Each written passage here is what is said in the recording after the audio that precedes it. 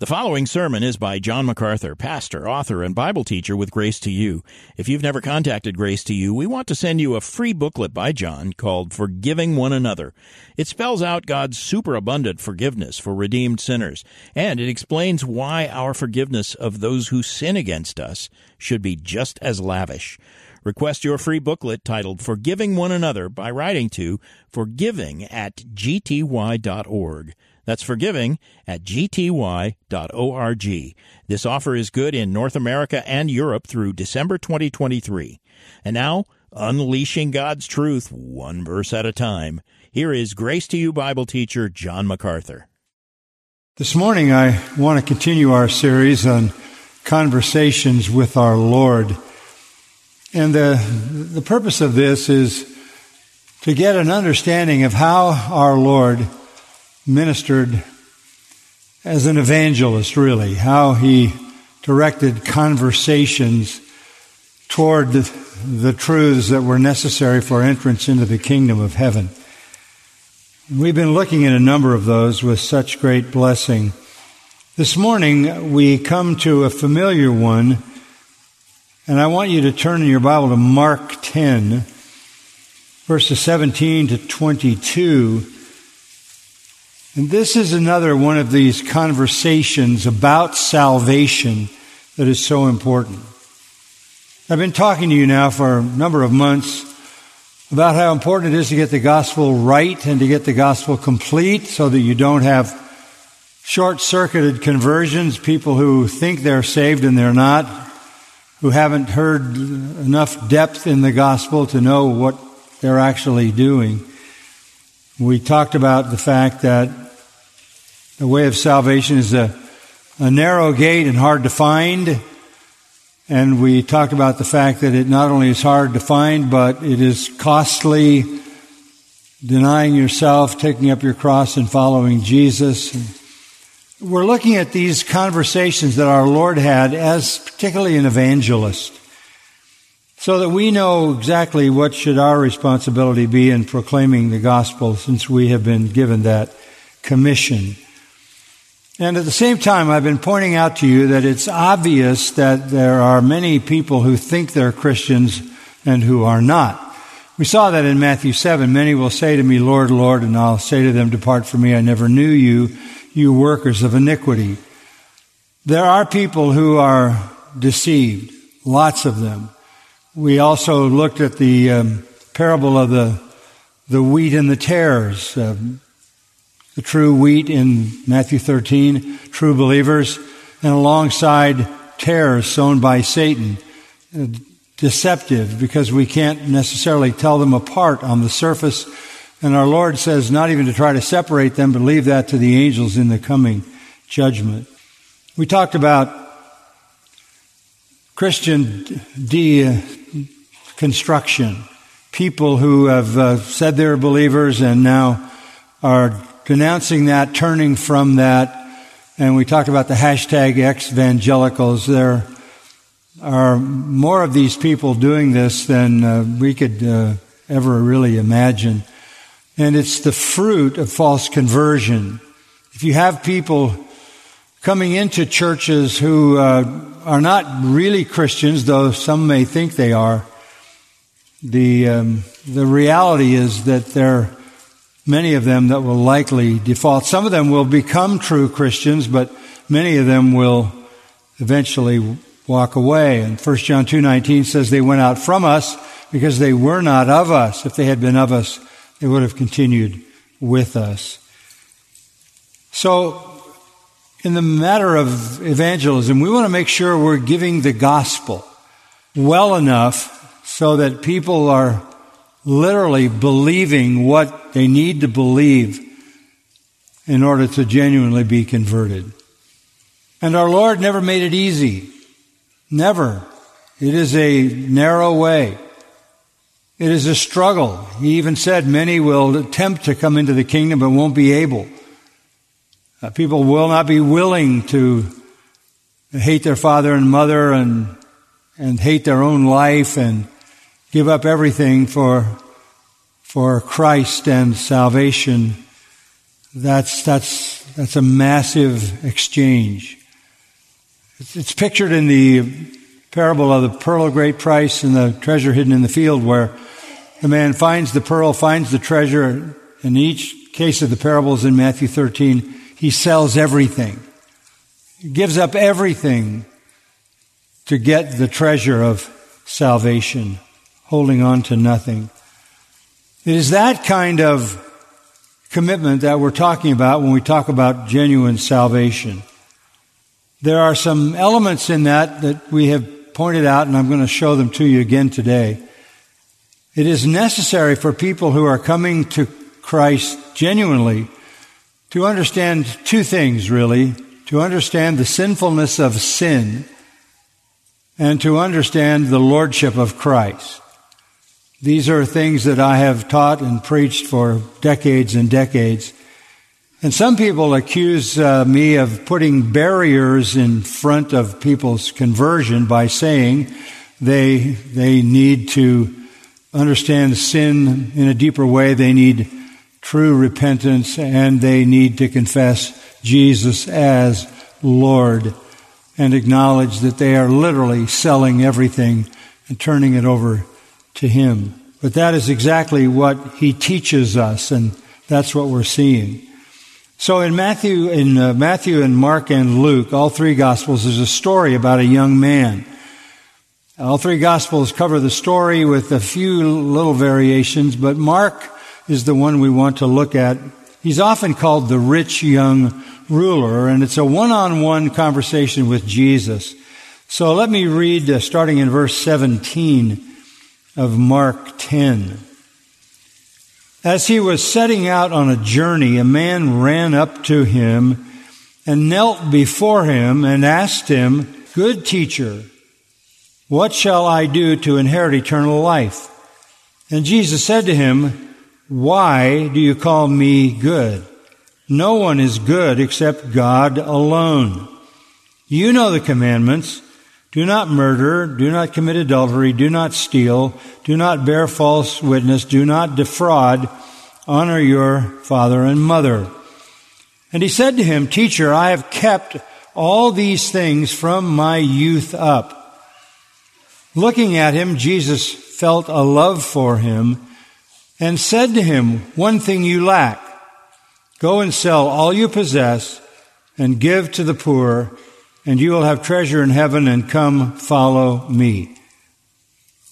But at these words he was saddened, and he went away grieving, for he was one who owned much property.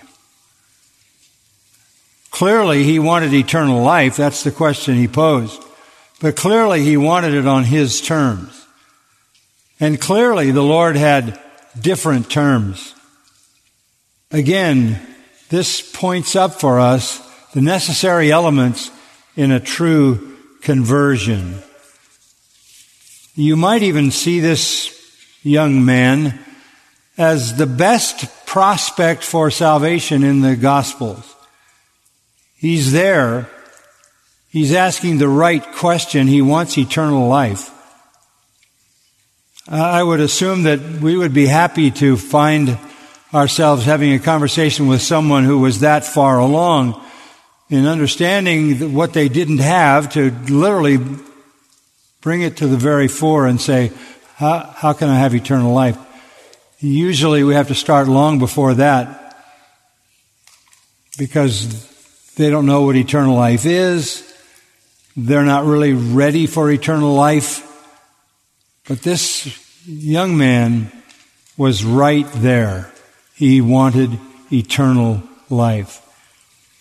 And you might assume that Jesus really missed this opportunity, because the answers that Jesus gives the young man are very confusing on the surface. If someone came to you and said, "What do I do to obtain eternal life?" you're very likely to say, well, you need to invite Christ into your life. Ask the Lord to forgive you and believe in Him. And you would be accurate to saying that. John 3:16, God so loved the world that He gave His only begotten Son, that whosoever believes in Him will not perish but have everlasting or eternal life. So you would be right that they need to believe in Christ. But Jesus doesn't say that to the man. You would be right even to give an explanation of the gospel. Talk about the death of Christ. Talk about his substitutionary atonement. And he taking the place of sinners provides salvation for all who turn to him.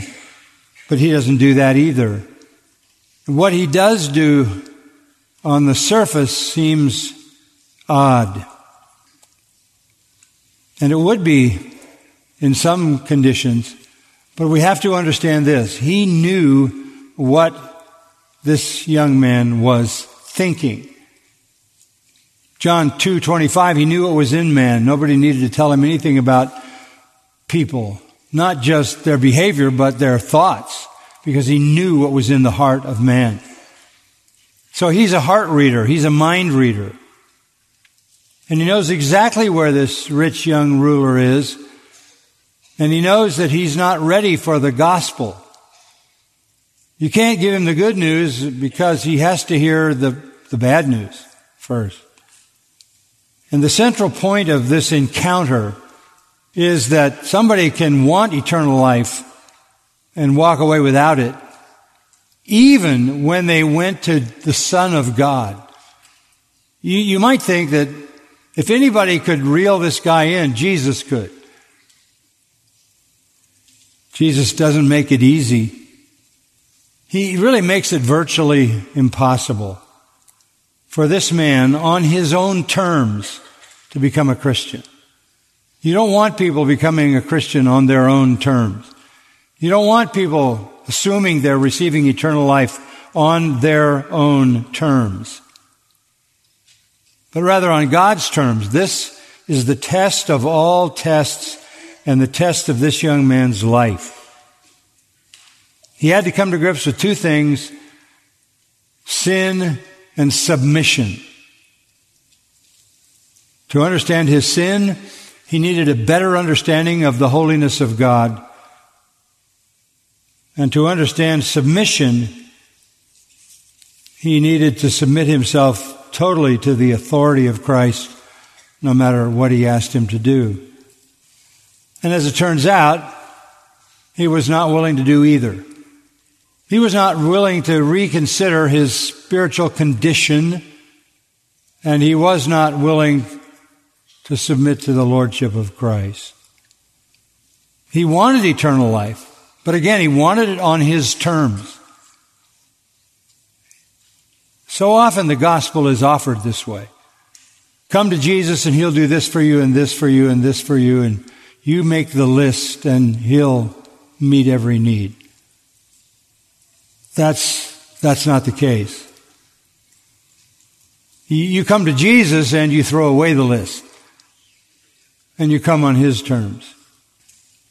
This young man never questions Jesus' teaching, but he will not receive eternal life unless it fits his desires. He is not going to trade what he has achieved for the glories of heaven. This is the struggle, because it's a sell-all issue.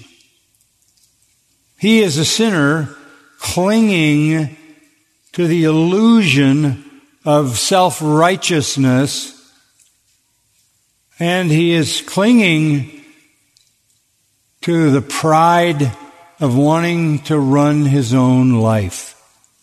He really loved himself to the degree that he was satisfied with himself. He didn't want to reconsider the holiness of God or his own sinfulness, nor did he have any interest in submitting everything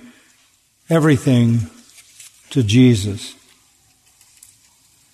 So much of the work of evangelism is overlooked because people fail to come to these 2 points. Evangelism is not just leading someone to the place where they want eternal life. Most people would want eternal life, escape from judgment, escape from punishment, escape from hell, the blessings of heaven. That's not the question. The question is, what are they willing to give up to receive it?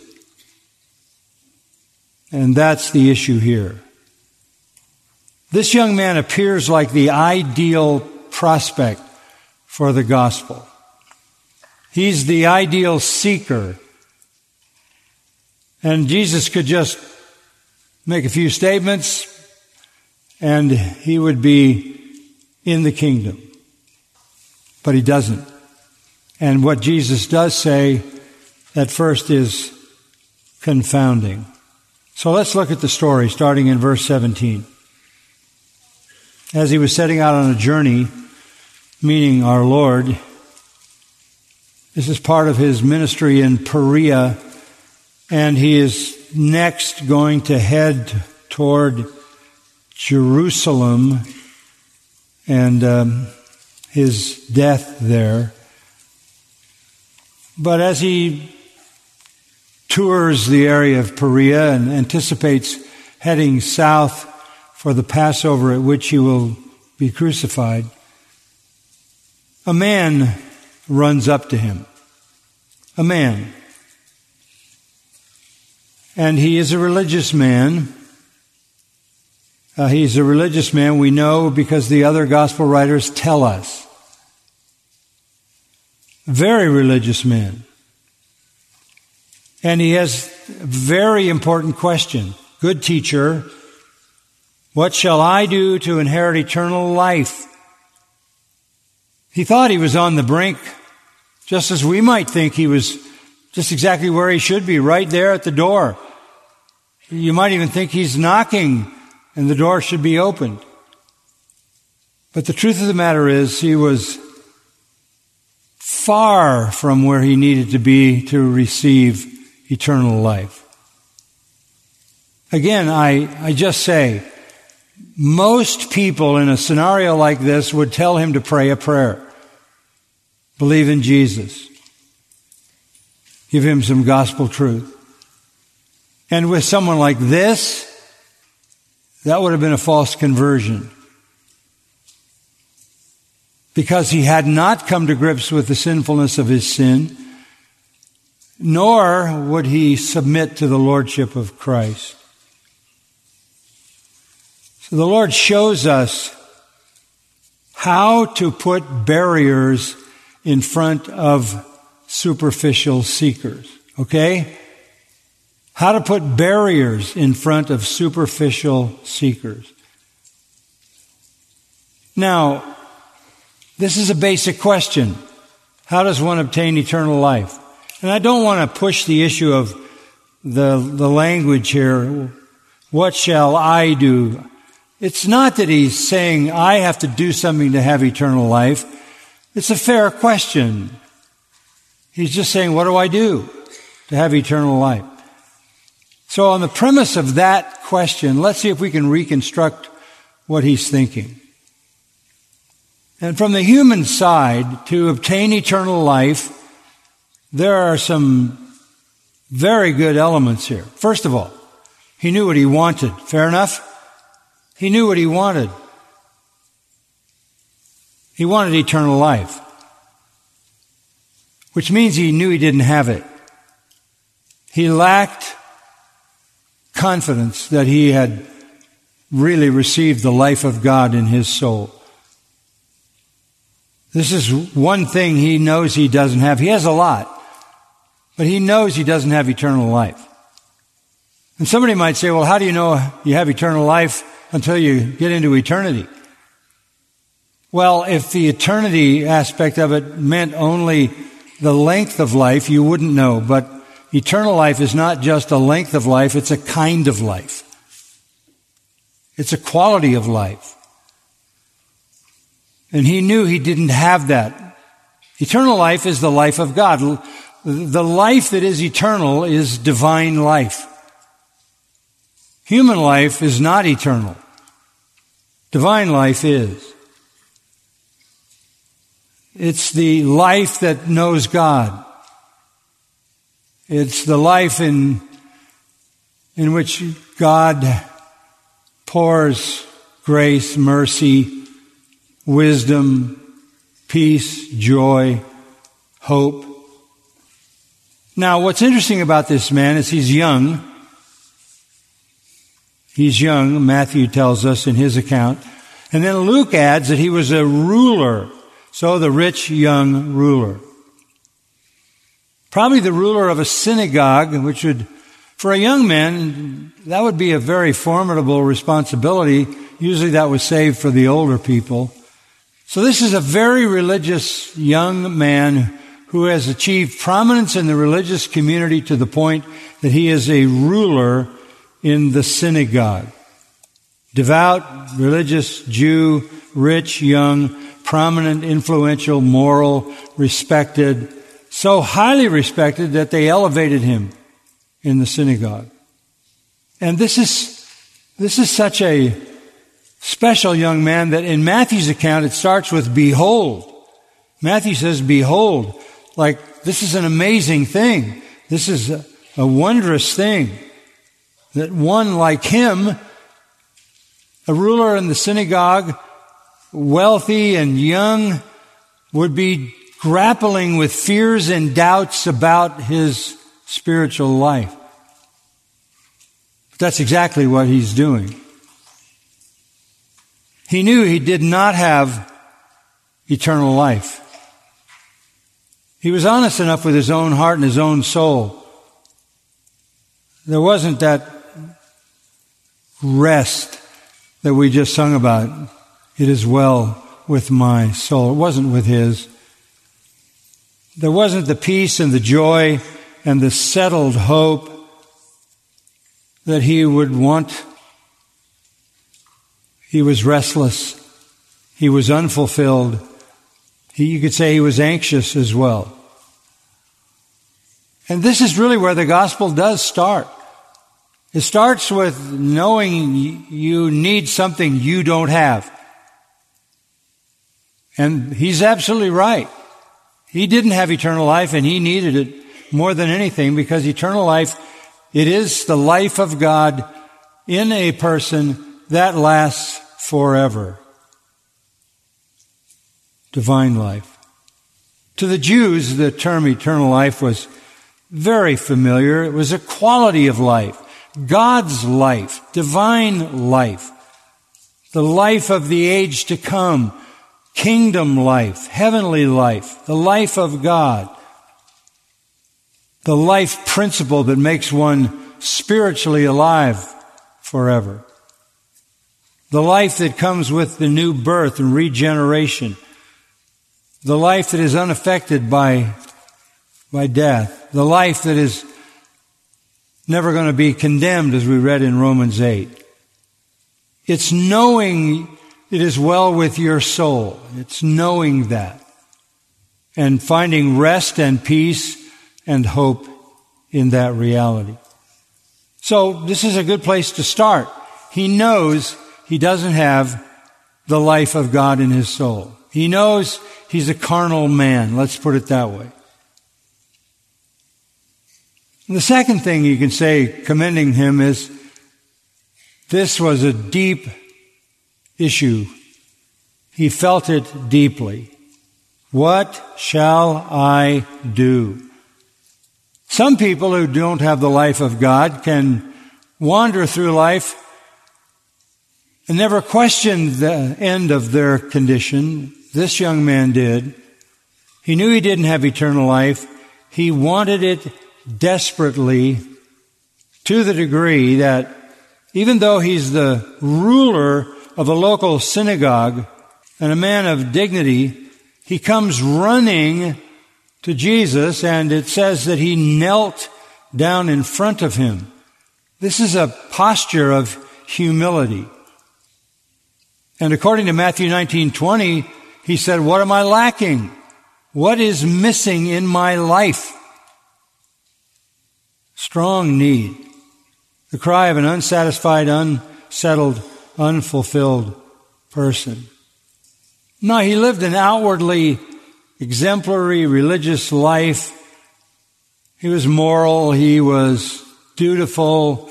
He was conformed to the standards of Judaism externally and a leader in the synagogue. But his heart was not satisfied. All his religion is external, which is typical of all false religion, including Pharisaical Judaism. There's a vacuum in his heart. There's a hole in his soul.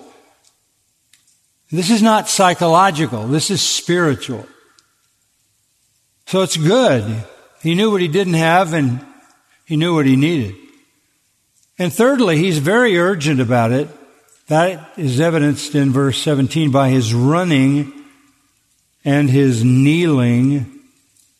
He is in a hurry. He is in turmoil. All his religion, all his wealth, all his position has not settled his heart. And there's an urgency. He wants eternal life.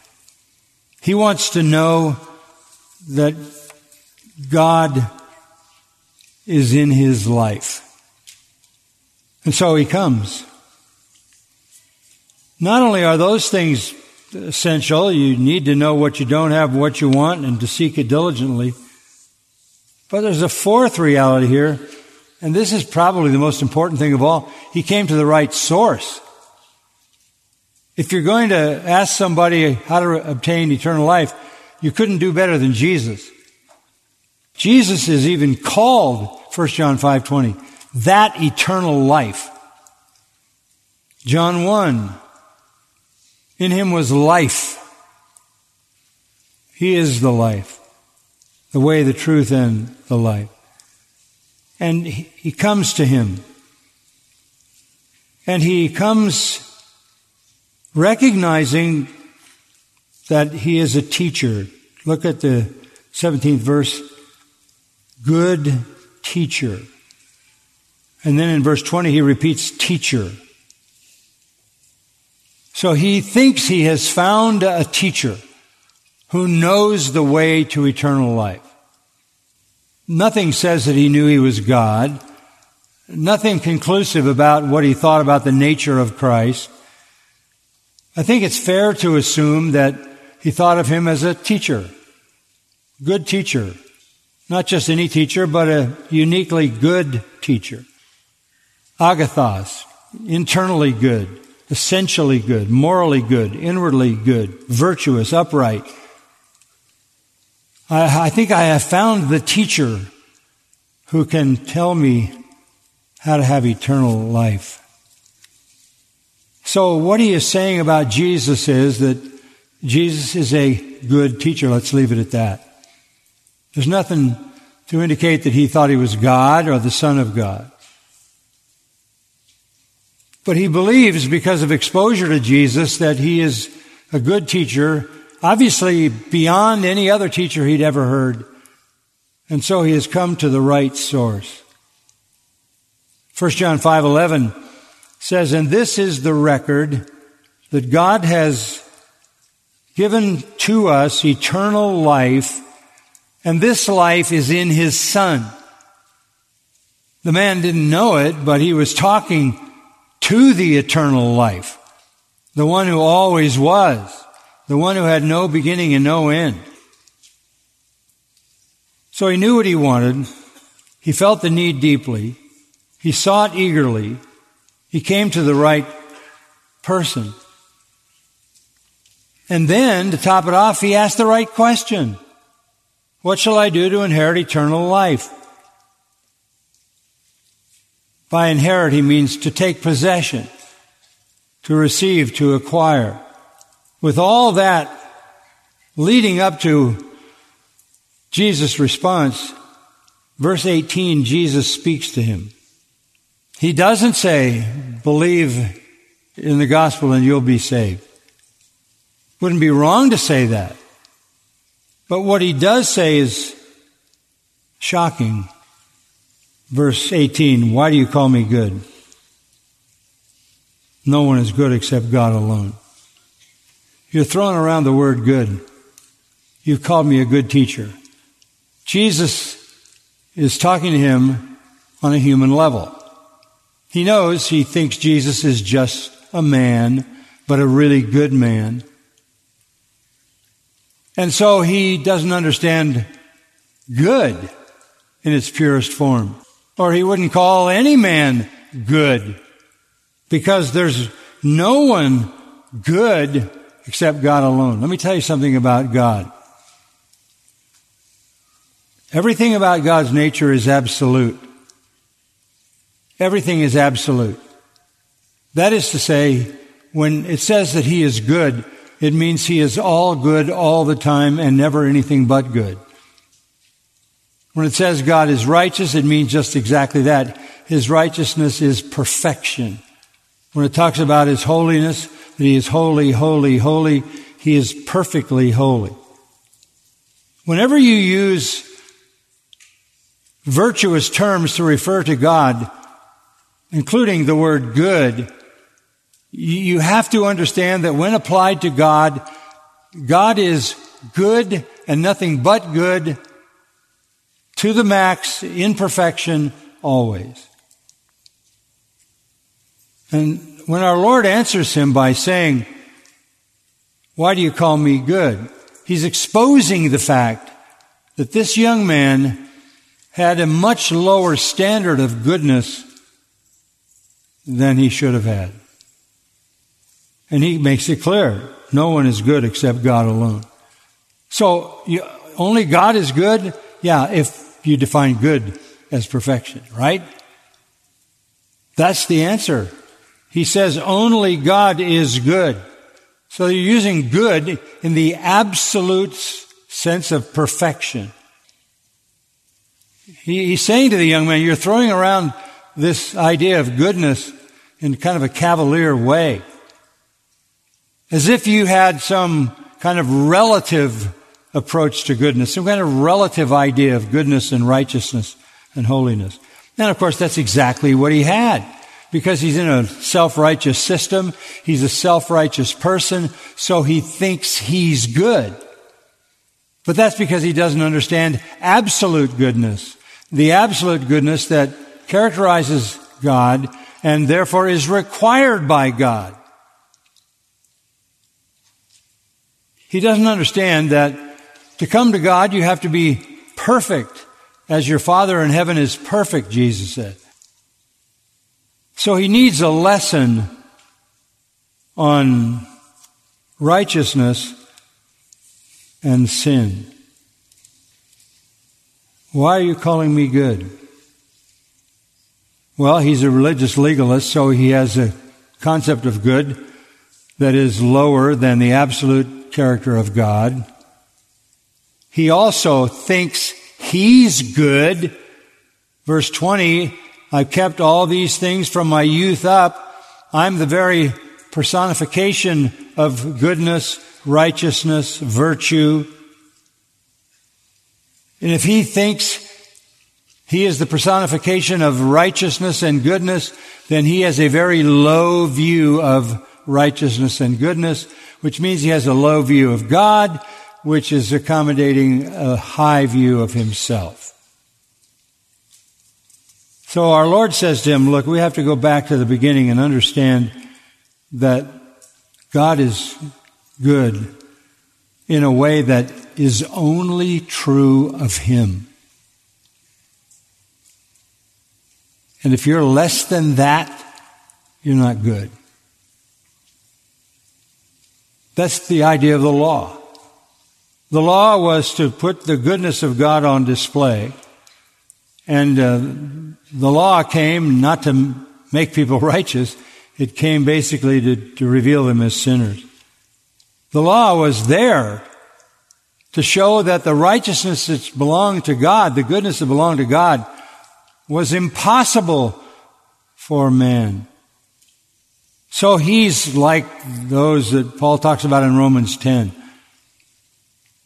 Chapter 10, verse 3, they had an elevated view of their own righteousness and a diminished view of the righteousness of God. Because you don't know the righteousness of God truly, you go about to establish your own righteousness. In other words, you think God is less righteous than He is, you're more righteous than you are, and so you can please God on your terms. But God is absolute goodness, absolute perfection, absolute holiness, absolute righteousness. And Scripture says, be holy as I am holy.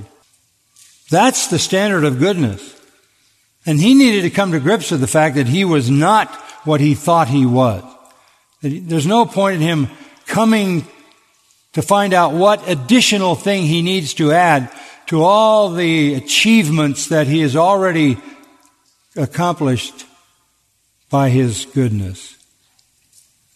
Unless you're perfectly good, you're totally condemned.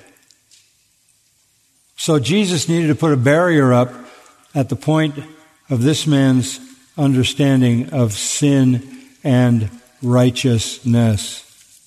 This is where the gospel always has to start. If somebody comes and said, what do I do to inherit or receive eternal life? You back them off. You back them off into the category of sin and righteousness. But this direct attack on the young man exposed him in this essential category of his view of himself regarding sin. Our Lord says in verse 19, and He starts quoting the second half of the Decalogue, the Ten Commandments. Do not murder, do not commit adultery, do not steal, do not bear false witness, do not defraud, honor your father and mother. So He's rattling off some of the Ten Commandments. And He said to him, Teacher, I've kept all these things from my youth up. Well, that's not possible. That's not possible. Jesus in the Sermon on the Mount said, if you hate, you're a murderer. If you lust, you've committed adultery in your heart. If you covet, you're a thief.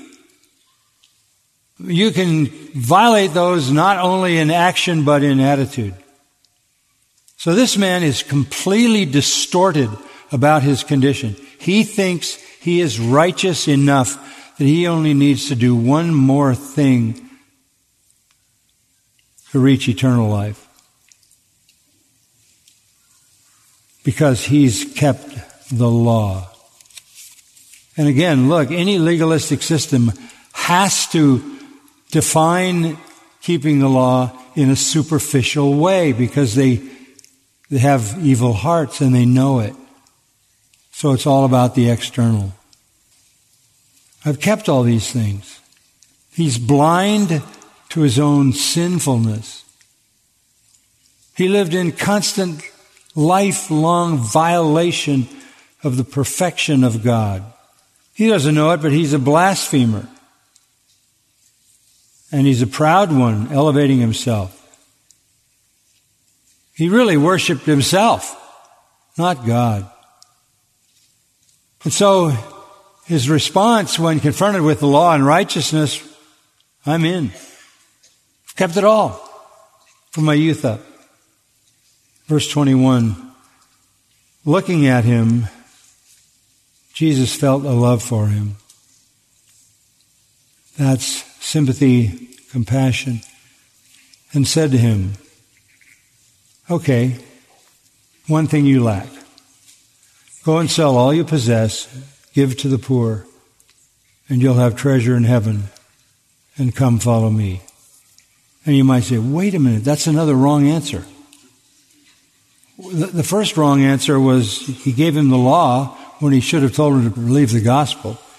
Now, it sounds like Jesus is saying, if you want eternal life, give up your possessions. Sell everything you possess. Give it to the poor. Come and follow me. Salvation by philanthropy? Jesus had a love for him. Important to note that because that means he would only say what was true to him. But what our Lord is saying is the the great test that he has to face. Will you confess me as Lord? Will you yield up everything if I ask? It's not that he's going to receive eternal life by giving up all his possessions. It is that he will not receive eternal life until he confesses Jesus as Lord, who may ask him to give all of his possessions up. First of all, you have to acknowledge your sinfulness, and then you have to submit to the lordship of Christ. This is so important because many people come to the gospel and they have a superficial understanding of their own sinfulness. So their repentance isn't real, heartfelt. And they think Jesus wants to give them everything they want when Jesus wants the authority in their life to tell them to give up everything they have. Very different. Invite Jesus in your life and you'll get what you want. No. Invite Jesus into your life and you'll get what he wants. That's submission. That's Luke 9:23. If any man come after me, let him deny himself. Deny himself. Hate his own life. These are the two barriers that our Lord puts up in this encounter. Barrier number one, he needs to understand the holiness of God and the sinfulness of his own proud, self-righteous heart. Because repentance is required. And then he needs to be willing to give up everything if that's what the Lord asks. That's like the parables in Matthew 13. Sell all to buy the pearl, which is a symbol of salvation. Sell all to buy the treasure in the field, another symbol of salvation. Are you willing to give it all up? Will you submit to the lordship of Christ? You don't come to Jesus in order to get what you want. You come to Jesus in order to live the rest of your life receiving what he wants. If evangelism was done this way, we'd have a lot less false converts. If all you have to do is pray the prayer, whether you've grappled with your own sinfulness and God's righteousness or not, if all you have to do is tell Jesus to give you what you want, I can imagine people lining up to get what they want, but it's the opposite. True saving faith is confessing Jesus as Lord and setting aside what you want, that's deny yourself, even to the point of death, taking up a cross and follow him. So those are critical barriers in evangelism. Does the sinner understand righteousness and sin? And does the sinner understand submission to the lordship of Christ? Many people come to Jesus. They want to pray the prayer. They want to make the confession, I believe in Jesus. But are they really coming like the publican, pounding on their chest and saying, God, be merciful to me, a sinner? You have to come empty-handed. You bring nothing, you offer nothing, you have nothing to offer. You come, as the Beatitudes say, bankrupt, poor in spirit, meek, sorrowful, empty, offering nothing that you've achieved to God. And then you say, Lord, I acknowledge you as my King, my Lord. I only want what you want. That's the heart and soul of saving faith. Beware of the selfish seeker who believes that he's good enough to receive eternal life and who wants eternal life because he thinks it'll give him what he wants that's missing in his life. When the truth is, A real salvation is a complete self-emptying,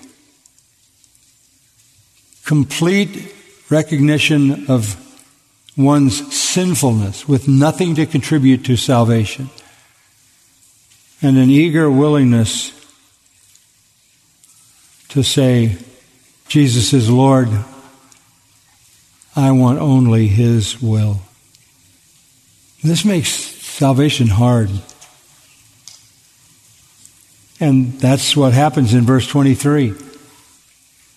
Jesus, looking around, said to His disciples, how hard it will be for those who are wealthy to enter the kingdom of God. It's really hard. The more successful you are, the more prominent you are, the more wealth you have, the prouder you are. It's easier, Jesus says in verse 25, for a camel to go through the eye of a needle and a rich man to enter the kingdom of God. Success, prosperity, wealth, riches accrues to a person's pride and piles up pride. And the idea that you would strip yourself bare, nothing but a wretched sinner, and be willing to give up everything for the sovereign lordship of Christ is very difficult. Verse 26, they were more astonished and said to Him, then who can be saved? Looking at them, Jesus said, with people it is impossible, but not with God, for all things are possible with God. That's important, isn't it? Salvation is hard. Salvation is hard. Humanly, it's impossible.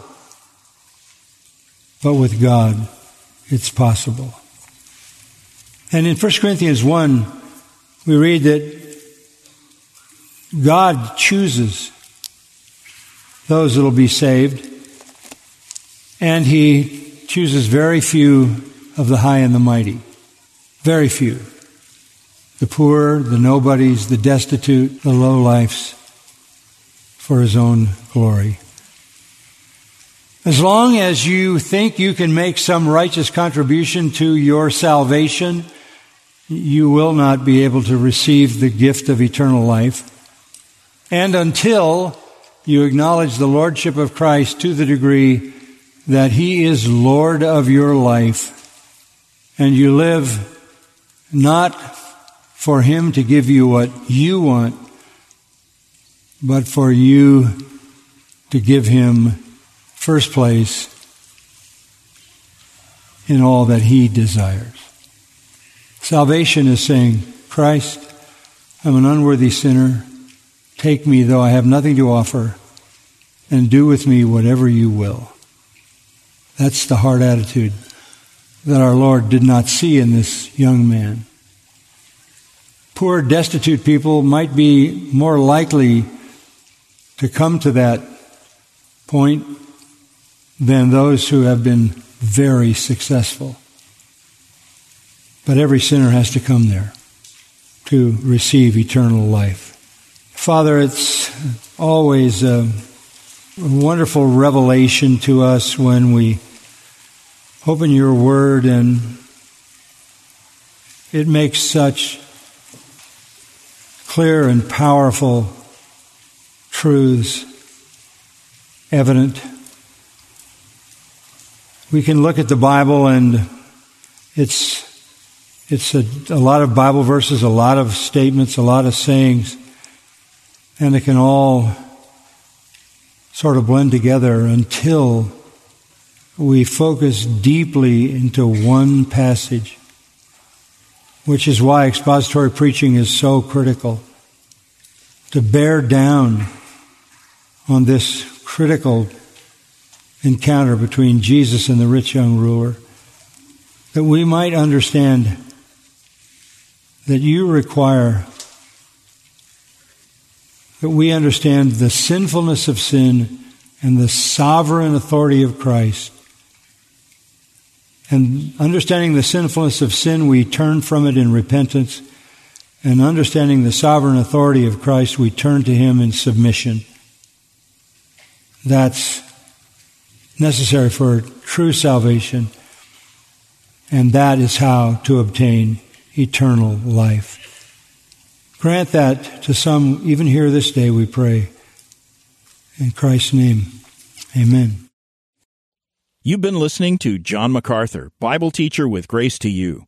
For free access to all of John's lessons and a listing of study Bibles and books available for sale, visit Grace to You's website at gty.org.